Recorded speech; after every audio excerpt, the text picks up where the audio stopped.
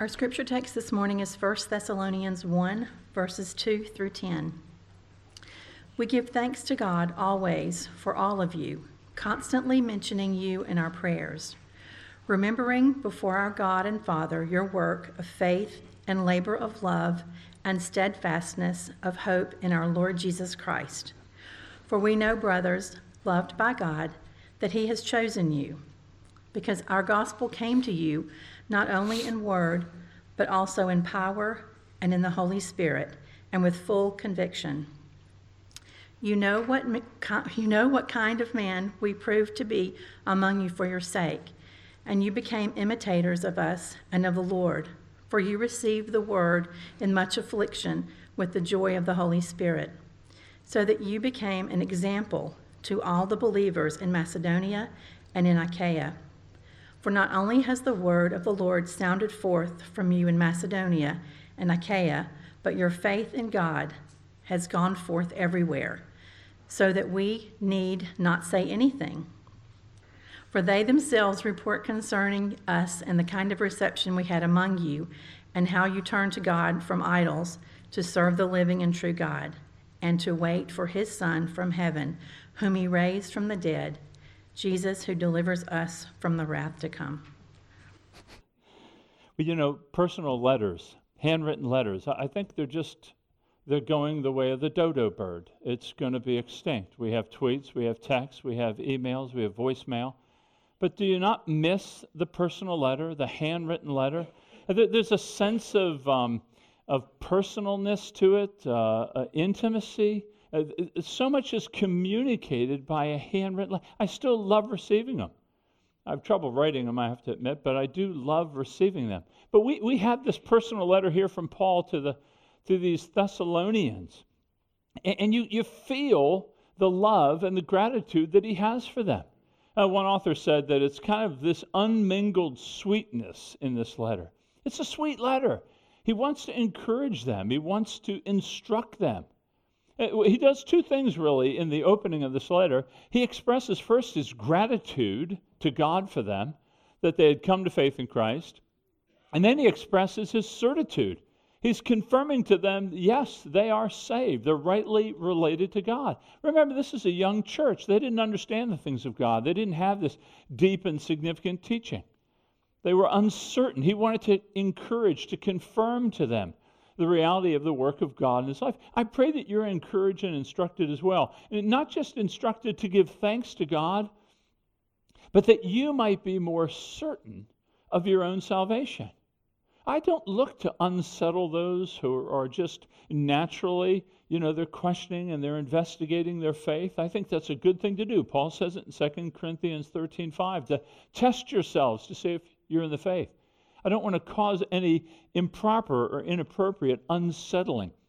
But I do think that a text like this helps to remind ourselves, where do we stand? Is there evidence of faith in our lives? Just like Paul was trying to affirm evidence of faith in their lives.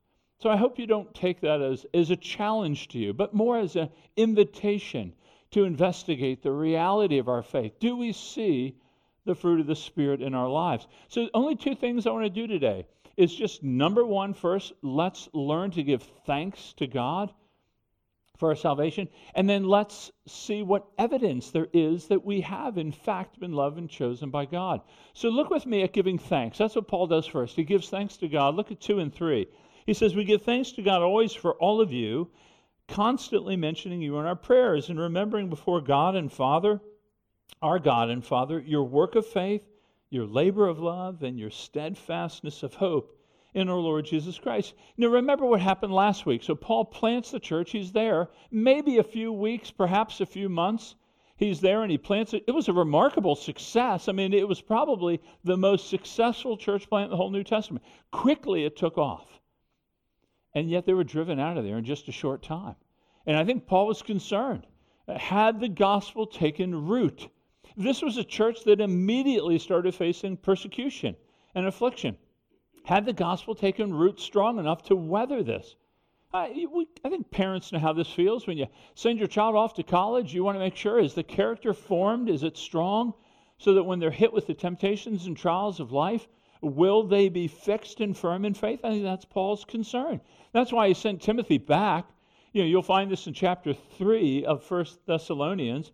He writes these words. He says, "Therefore, when we could bear it no longer, we were willing to be left behind at Athens alone.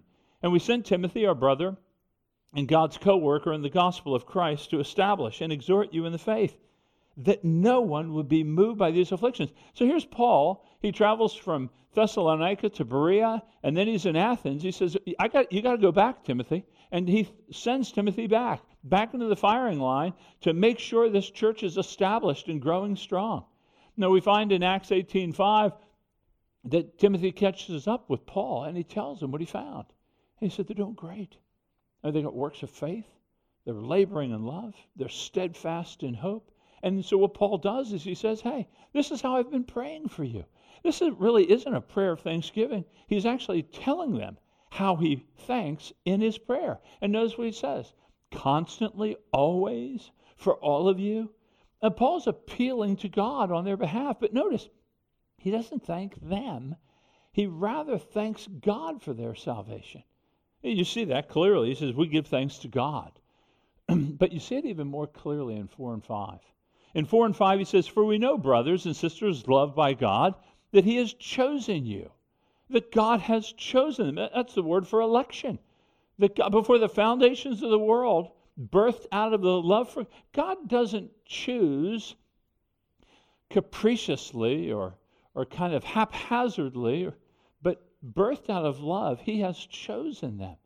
And what Paul's saying is that I've seen this. I'm thankful to God that your salvation is rooted ultimately in the source of God. God is the one who saves. And Paul confirms this. You see, he goes on and says, we know that he's chosen you because our gospel came to you, not only in word, but also in power and in the Holy Spirit with full conviction. In other words, Paul saw that they had been chosen. Why? Because how they received the gospel. The gospel came with power and the Spirit and conviction. Now, have you ever wondered how two people can listen to the same gospel preacher at the same time saying the same thing? One is convinced of the truthfulness of the gospel message and another is not. Why? Well, we see here. It's the choice of God. That God is the author of salvation. God saves. And God has chosen these people to believe. And that's why Paul's giving thanks to God and not to them. He's not thanking them for their wise decision and their processing of information. He's thanking God. And he sees this. Remember now, this is a triune salvation. God has chosen them. The Spirit is evidence that by bringing power, and they're believing in the gospel of Jesus Christ. You see a triune salvation here. So, for us, as we look back in history at this church, do we find ourselves grateful to God for salvation? Do you realize that salvation is not earned? It's not by your assessments. It's not you synthesizing the value of various religions. God moved with unilateral grace to save you. And if you can call upon God, and if you can call upon Christ, then we know that you can only do that by the Spirit. It says that in 1 Corinthians 10:3. No one can call Jesus Lord except by the Spirit. So if you call upon Jesus Christ as your Lord, then you have evidence that the Spirit has enabled you to do that because you've been chosen by God to believe in Christ. And so it makes us the most humble of people, or it should. We should be humble. We did not earn this. We didn't warrant it. We didn't somehow merit it. We didn't have the potential to justify God to save us. God, before eternity past, chose to do it because he loved us. That's, for me, election is not so hard to understand as he loved us as we are, as sinners. I mean, the love of God cannot be overspoke. He loved us. So we're grateful and we give thanks to him. I hope you do. When was the last time you gave thanks to God that he opened your eyes to his Son? When was the last time you gave thanks to God for your spouse or your friends or your church members? They believe. Why do they believe and others don't? Let us be grateful. But let me remind you that the election and the electing mercy of God doesn't preclude our involvement. Look at Paul, who believed that salvation rested in the hand of God. He still preaches. He still sees the role to preach the gospel. He still needs to sow and to plant and to water. And look at Paul. People often say, well, if God's sovereign over salvation, why should I pray? Well, he prayed. He kept praying constantly, always, for all of you. God not just ordains the end, he ordains the means. He calls us to be involved in his redemptive plan for the world. So we see both are involved.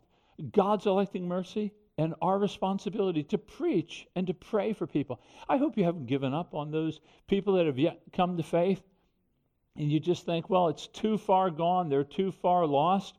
Don't give up on them. Be like Paul, pray for them. Pray that they would hear the gospel and their ears would be open to it. God is using his people to pray to see the nations saved. So pray and share the gospel. We live in COVID land now. I was speaking with the person cutting my hair about how God allays fears. People want to know about the hope that you have. So that's the first thing we see here, is that Paul is giving thanks to God for their salvation. But what Paul does next is really interesting. He gives them certitude of salvation. In other words, it's hard to give thanks to God if you're wondering if I'm saved. If you're wondering where you sit with God, it's hard to thank him for saving you. Or if your confidence maybe rests in some prayer that you prayed 15 years ago or some decision that you made before that, God may use your prayer or your decision. He may use that to draw you to himself. That's not where our faith is to rest. Paul gives us clear evidence of being chosen by God. And we see this really in verses 6 forward. But I want to look back at verse 3 because I think the first evidence of being chosen by God is the presence of Christian virtues in your life. Notice he said that he thanked them that they had works of faith and that they had a labor of love and that they had steadfastness in hope. And normally we see faith, hope, and love all over the place. They're plastered on Hallmark cards, on syrupy sayings, and all that sort of stuff. This is different, right? Because these things are in the Lord Jesus Christ, he says. Let me explain each one briefly. These works of faith. For some, this is a confusion because you think works of faith, well, it's either work or faith, right? They're at odds with each other. I'd say, no, they're friends. Faith is what births works. In other words, if we truly believe in Jesus Christ, then there's that natural prompt to live like he lives, to do the works that he does, to be generous, to be kind, to be sacrificial. Why? Because I believe that Christ sees all that I do. Not even a cup of water will he forget. And I want to live for his glory. So I'm not just talking about moral acts that you may do because you love somebody. I'm saying he is thanking them for their doing works that are prompted by the gospel, not what they may hope to receive. But not just works of faith, labor of love. This is interesting. Our culture looks at love as something subjective, and you can't really control it. You just feel it or you don't. But he calls it here a labor of love. Now, everybody loves their own tribe and their own color and their own people. Everybody loves their own little circle of friends and their lookalikes. But this is different. It's a labor of love. You're laboring to love people that are different than you are. You're laboring to love. You're sacrificing yourself, motivated because of God's great love for you in Christ. And you're looking to love those who are quite different than you, who can't repay you back. Those people that when they walk in a room, you're excited to see them, and then there's others who walk in a room and you kind of cringe and look for cover. And those are the ones that you're loving. It's a labor of love. It's not easy to do. But that's evidence of God's Spirit in you, because that's what Christ did. He went to the prostitutes. He went to the tax collectors. The people that, I don't want to talk to them. That's the labor of love. That's the presence of God's Spirit, and also steadfastness of hope. Many of us are hoping for things that we have enough evidence that we might trust that they're going to come true. No, the steadfastness of hope that he's speaking about here is that the Spirit of God dwells within you. When you are enduring in affliction, and your trust isn't that you're going to white-knuckle it till the end, but your trust is that Christ will deliver you. He will use this. He will make all things new. So this presence of Christian virtues, this is the first evidence he gives that you've been born again, that you have been chosen by God. To what degree do you see these in your life? If you were to ask your spouse or a friend, which I would encourage you to do, and tell them that they can be honest. What works of faith do they see in your life? Works prompted by your faith. Not works because you have to or you need to or you want to, but prompted because you love Christ. Or sacrificial acts of love for others that aren't maybe easy to love. Or ask them, when do you see me enduring well in suffering, clinging to the promises that I have in Christ? This is the evidence that we've been chosen by God. To what degree do you see it in your life? Okay, second, he gives us 5 of them. Second is joy in affliction. Look with me at verse 6. In verse 6 he says, and you became imitators of us and of the Lord, for you received the word in much affliction, and with joy of the Holy Spirit. Now remember, when the gospel came to these Thessalonians, they received it. They welcomed. The word means to welcome it. They embraced the word, even though it brought about persecution and affliction. What did they? And they did it with joy. Why? Well, because the word is you've been forgiven by God. The gospel is you've been forgiven by God. You've been reconciled to God. You're going to be with God forever. You don't have to fear about this life anymore. This is good news to a people. I mean, that we are related with God perfectly. That we don't have to fear his judgment. Well, they received this word with joy, but they suffered for it. But the suffering that was brought to them didn't deny the joy that they had. They were like Paul. Paul says, you became imitators of us. Paul suffered in just about each town that he preached the gospel. But he says that he rejoiced in the sufferings because he was filling up what is lacking in Christ. But Paul was only following Jesus, who suffered with joy, right? Who for the joy set before him endured the cross, despising the shame. You know, there's evidence. See, our joy is not in circumstances getting better, but our joy is in the truth of the gospel that is for us forever. And they had that joy. They had that thankfulness. They were grateful. I want to remind you that faith is most clearly revealed not in prosperity, but in adversity. It will be revealed as genuine or not in times of testing. So if the antagonism of our culture increases against the Christian, will you still receive the word gladly? If pressure comes on you regarding worship, will you still come? You know, I want to remind you that there's a secret of the faith that's missed by many. And that is, there is a communion with Christ that is deep, but it's only in times of affliction. You see this in David's life. You know, in Psalm 63, he says, your steadfast love is better than life, so that my lips will praise you. He said that prayer in the wilderness. He was being hunted. He was being pursued. He had no creaturely comforts. He had no ease. He was threatened. And he finds God to be better than all of it. You know, Satan seeks to bring about harm to the church. He seeks to cultivate suffering. But he doesn't realize that God works in the dark as he works in the light. And I want to remind you that it's in suffering, not the suffering that we engender by our stupidity, but the suffering that comes upon us because of our love for Christ, that will lead us to a communion with him because we will identify with him in his suffering. So joy in affliction, the fact that we can rejoice in God even in times of testing, is evidence that God's Spirit dwells within you.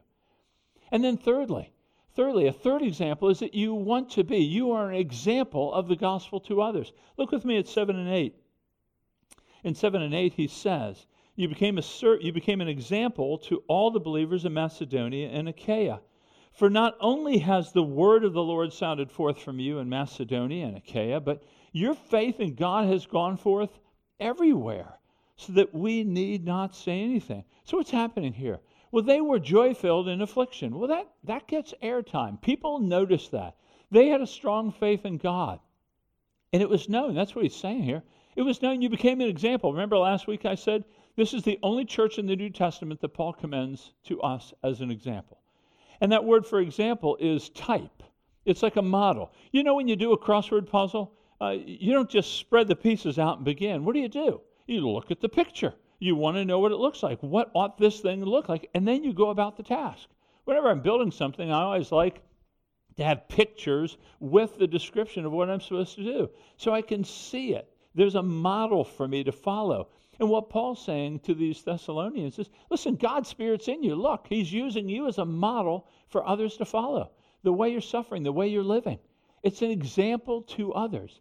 In fact, that word sounding forth, that word is echo.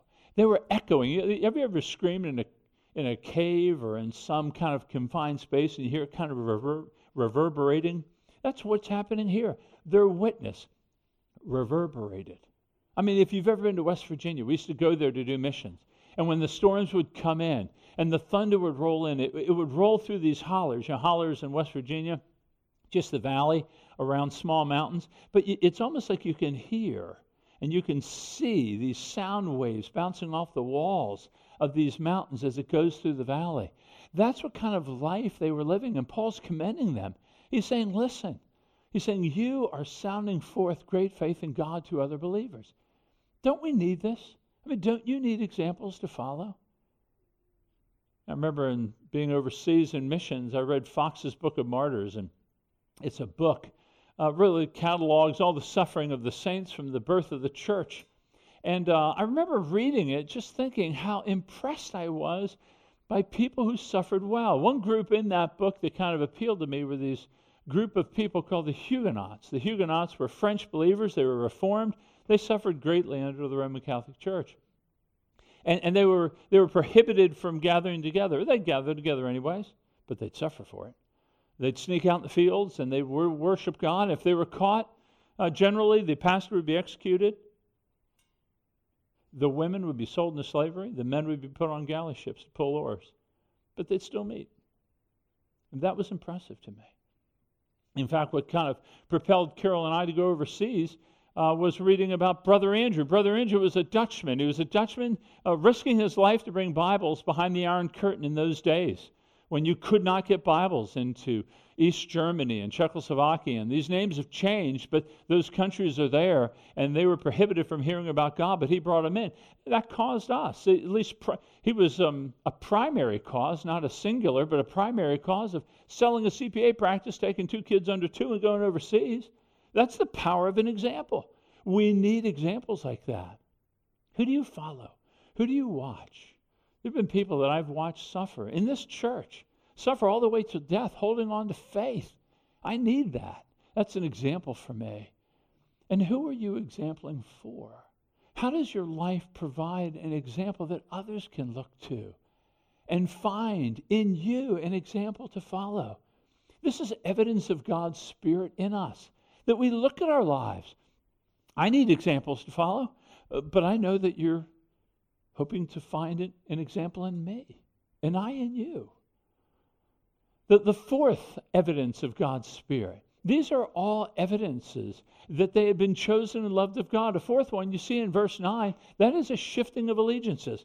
Look with me at 9. He says, how they turned to God from idols to serve the living and the true God. This is really interesting. So these Thessalonians were your garden variety pagans, right? I mean, they did the idol worship with the wood or the stone statues, burning incense, bowing down, and that sort of thing. But don't write off these kind of pre-industrial age people too quickly. And they were worshiping stone and wood, no doubt, but they were just representatives of the gods that had power.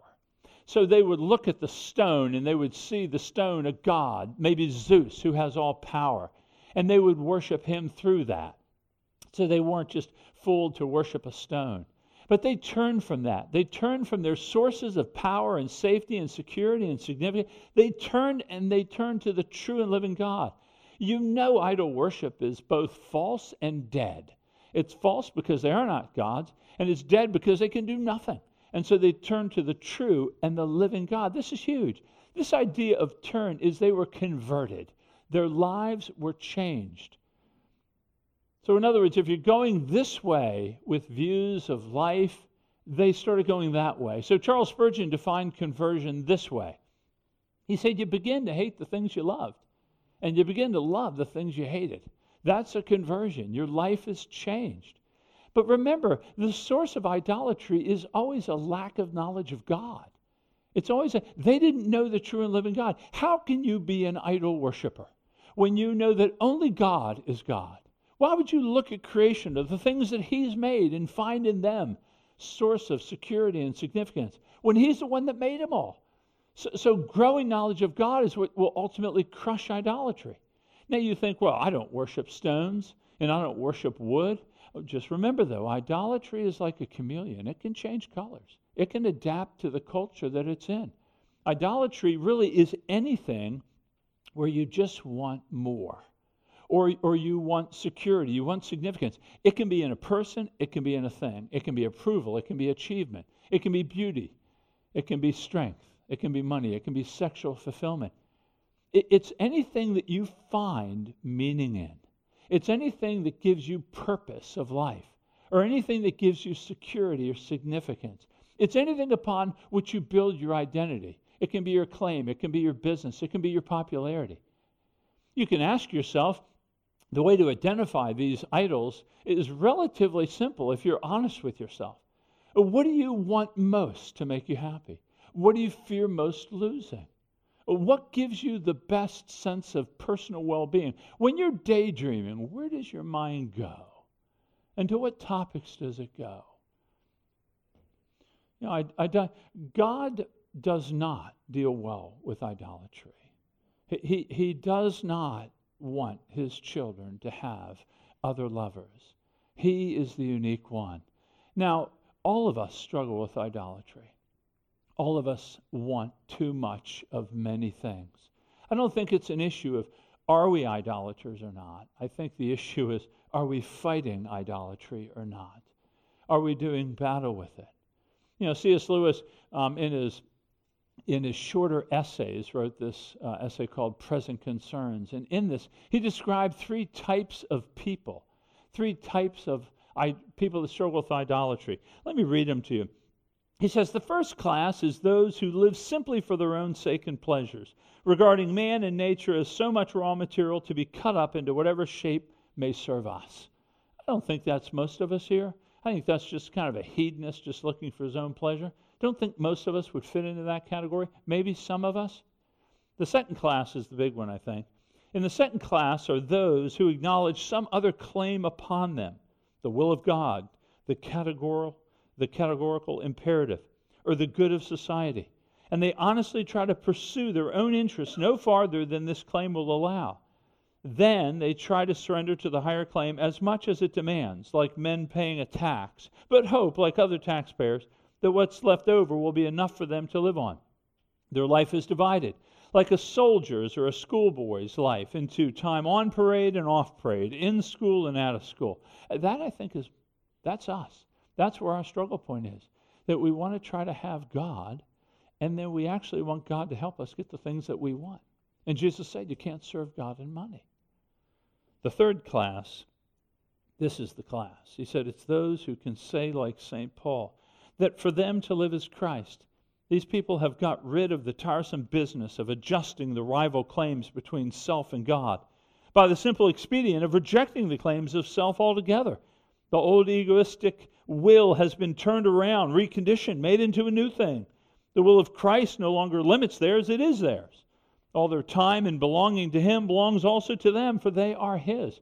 This is the target that we're aiming for. I don't think this is a place that we'll make home, but this is what we're striving for. So folks, the presence of God's Spirit in you is not in your victory and having no struggle with idolatry. It's in the fight that you have. And so are you fighting it? Are you identifying those things that seem to give you greater significance and security other than God? Are you repenting of it? Are you asking God to forgive you and to give you a greater vision of His glory so that you would see in all these things of the life that we love, they're just rays of God's goodness. Go to the Son. Go to the one who has made them all. Okay, the fifth and the last evidence of have you been chosen by God, does God's Spirit dwell within you, is a longing for the return of Jesus Christ. Look in verse 10. In verse 10 he says, and to wait for His Son from heaven, whom He raised from the dead, Jesus who delivers us from the wrath to come. So in other words, he is saying here that the evidence that you have been delivered unto God, the evidence that God's Spirit lives in you, the evidence that God has chosen you, the evidence that you have been saved, is that we want to see Christ return. We long for his return. This longing for his return is stimulated by two things in the text. One is that Jesus Christ has been raised from the dead. He's been raised from the dead.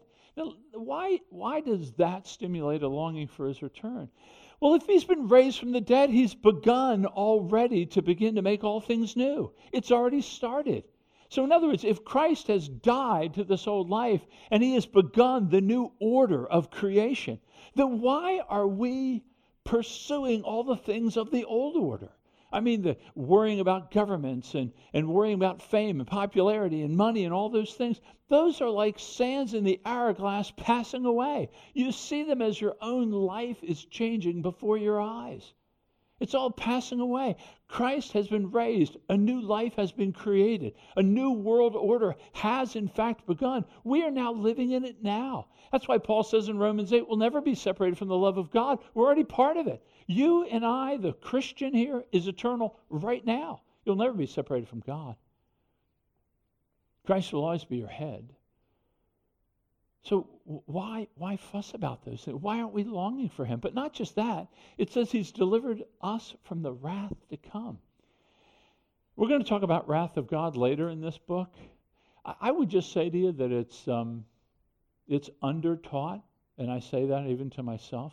The wrath of God is when God will bring about justice to a world who has lived either in antipathy or ambivalence to him.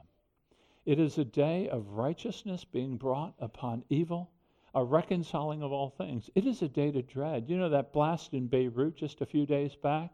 Still don't know what it is. I mean, it's flattened city blocks. It was just, if you saw the YouTube of it, it was profound. That's just a kind of an unintended, maybe it was intended, but the metaphors in Scripture of the wrath of God, like a sword coming out of the mouth of Jesus Christ, metaphors are never as bad as the reality. Let me remind you of that. So if you see a metaphor in Scripture of the wrath of God and it causes you to tremble, that's just a foretaste. It's just a picture of it. And he delivered us from the wrath of God. Jesus Christ delivered us from the wrath of God by taking on the wrath of God. So he bore, when he's spread out his arms and he says, my God, why have you forsaken me? He was bearing the wrath and the forsakenness of God by becoming a curse for us, so that the curse will be lifted off. So we never have to fear the judgment or the wrath of God. You never have to fear that. Why wouldn't you want to see one who has done so much for us?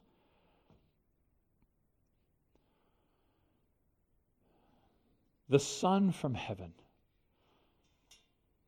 probably draws its truth from Daniel 7 when he says, I saw in the night visions, and behold, with the clouds of heaven there came one like a son of man. And he came to the Ancient of Days and was presented before him, and to him was given dominion and glory and a kingdom, that all peoples, all nations, all languages should serve him. His dominion is an everlasting dominion. It shall never pass away, and his kingdom is one that shall never be destroyed. Do we want this kingdom to come in its fullness? So to what degree do you long for him to return? Is it strong or is it weak? Now, I'm sympathetic. I'm sympathetic to the struggle. We don't want to wait. We're not used to waiting. I mean, we have not just microwaves, but now we have Netflix and Amazon Prime. You can get any movie you want whenever you want. You can get Amazon to deliver same day. This is incredible. If you have any question in the world, you can just type it on your computer and get an answer. Not always right, mind you, but you will get an answer in probably 10,000 of them if you have long enough time to look at it. But we don't want to wait. But he calls us to wait. It's evidence. Do we long for him to return? Do you long to see him? So many people I see, they approach death and it seems as if God is bringing them home, but their heels are getting dug in the ground. Now, I get that. There's a time to live and there's a time to die. There's a tension in each one of us. But to see the one who has saved you from the wrath of God, to see the one who has died and been raised for your well-being, your good, your communion with God forever, the nature of the presence of God in your life is seen by a longing to see him. And you know when it's there because you're quick to forgive. You're quick to sacrifice. You're quick to be generous. If you really are longing for him to return, or if you're even thinking about going to him, then it changes the way you handle people now and today, because you begin thinking, you know what? He could come tomorrow. I don't know. We'll get into this more in chapter 4. But this is a cardinal doctrine of the Christian faith that we give very little shelf time to. Why? Because our lives are nice. I mean, I fight the same battle you fight. Our lives are nice. We have good families. You have plenty of food to eat. You have air. It's nice. It's not that bad. Again, Lewis, in his essay on the second coming of Christ, he says, there are many reasons why the modern Christian and even the modern theologian may hesitate to give to the doctrine of Christ's second coming. At least the emphasis which was usually laid on it by our ancestors. Yet it seems to me impossible to retain any recognizable form of belief in the divinity of Christ and the truth of the Christian faith while abandoning or even persistently neglecting the promised and threatened return.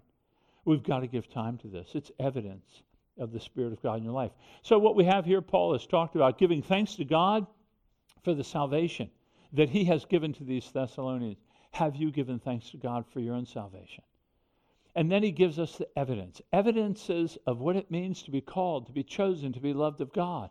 Do you see these in your life? Remember Jonathan Edwards, he gives us the simplest definition, about determining, the evidence of being saved. He goes, how do you determine, I love this one because I say it all the time, but how do you determine, what's the best and the most certain way of determining that a tree is an apple tree? There's apples on it. You just see apples. If there's apples on it, yep, it's an apple tree. The way to determine the certainty of our own right relationship with God is, do you see the evidence of the Spirit in you? Now, maybe you don't. I'm not looking to bring affliction to those who are just maybe young in the faith or you're uncertain. If you're uncertain, speak with your spouse or elder in this church or someone next to you in the next pod. Speak to them. How do I see? What evidences of the Spirit do you see in my life? Don't just walk away, perhaps feeling bad, but discern. Discern with the help of a brother or sister. Do you see the fruit of the Spirit in you? And for those of you who don't see it, maybe you haven't come to faith in Christ, let me be the one to remind you the wrath of God is real. He has brought judgment in the past, in the flood. God will bring judgment to creation that opposes him, and he will in the future. And yet we find the mercy of God in receiving sinners. That is the heartbeat. I think the only scripture, at least as I've read, the only scripture that really speaks to the self-revelation of Jesus, where Jesus tells us what he is, who he is in Matthew 11. He says, I'm gentle and lowly of heart. That's the only scripture where Jesus speaks about himself in that way.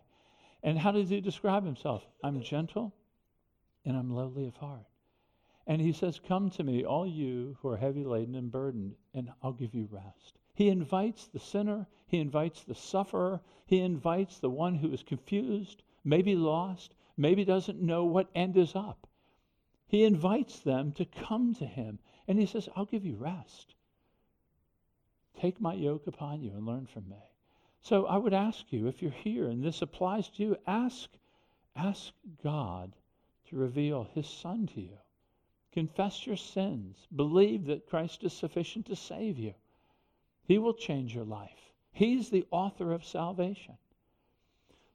So let's take a moment now and just ask for God's grace. Give him thanks if you have been encouraged in your faith. If you've been unsettled, ask for grace to find a Christian friend through the power of his Spirit to bring you to a place of comfort. But ask God, too, that we would be a people marked by gratitude and thankfulness. And then I'll pray for us in just a moment.